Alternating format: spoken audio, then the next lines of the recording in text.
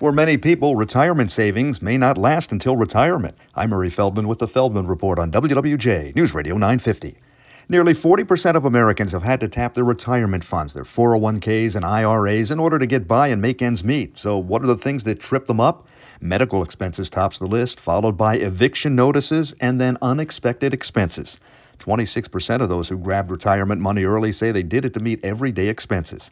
All of this points to the need for emergency savings, just in case something unthinkable happens.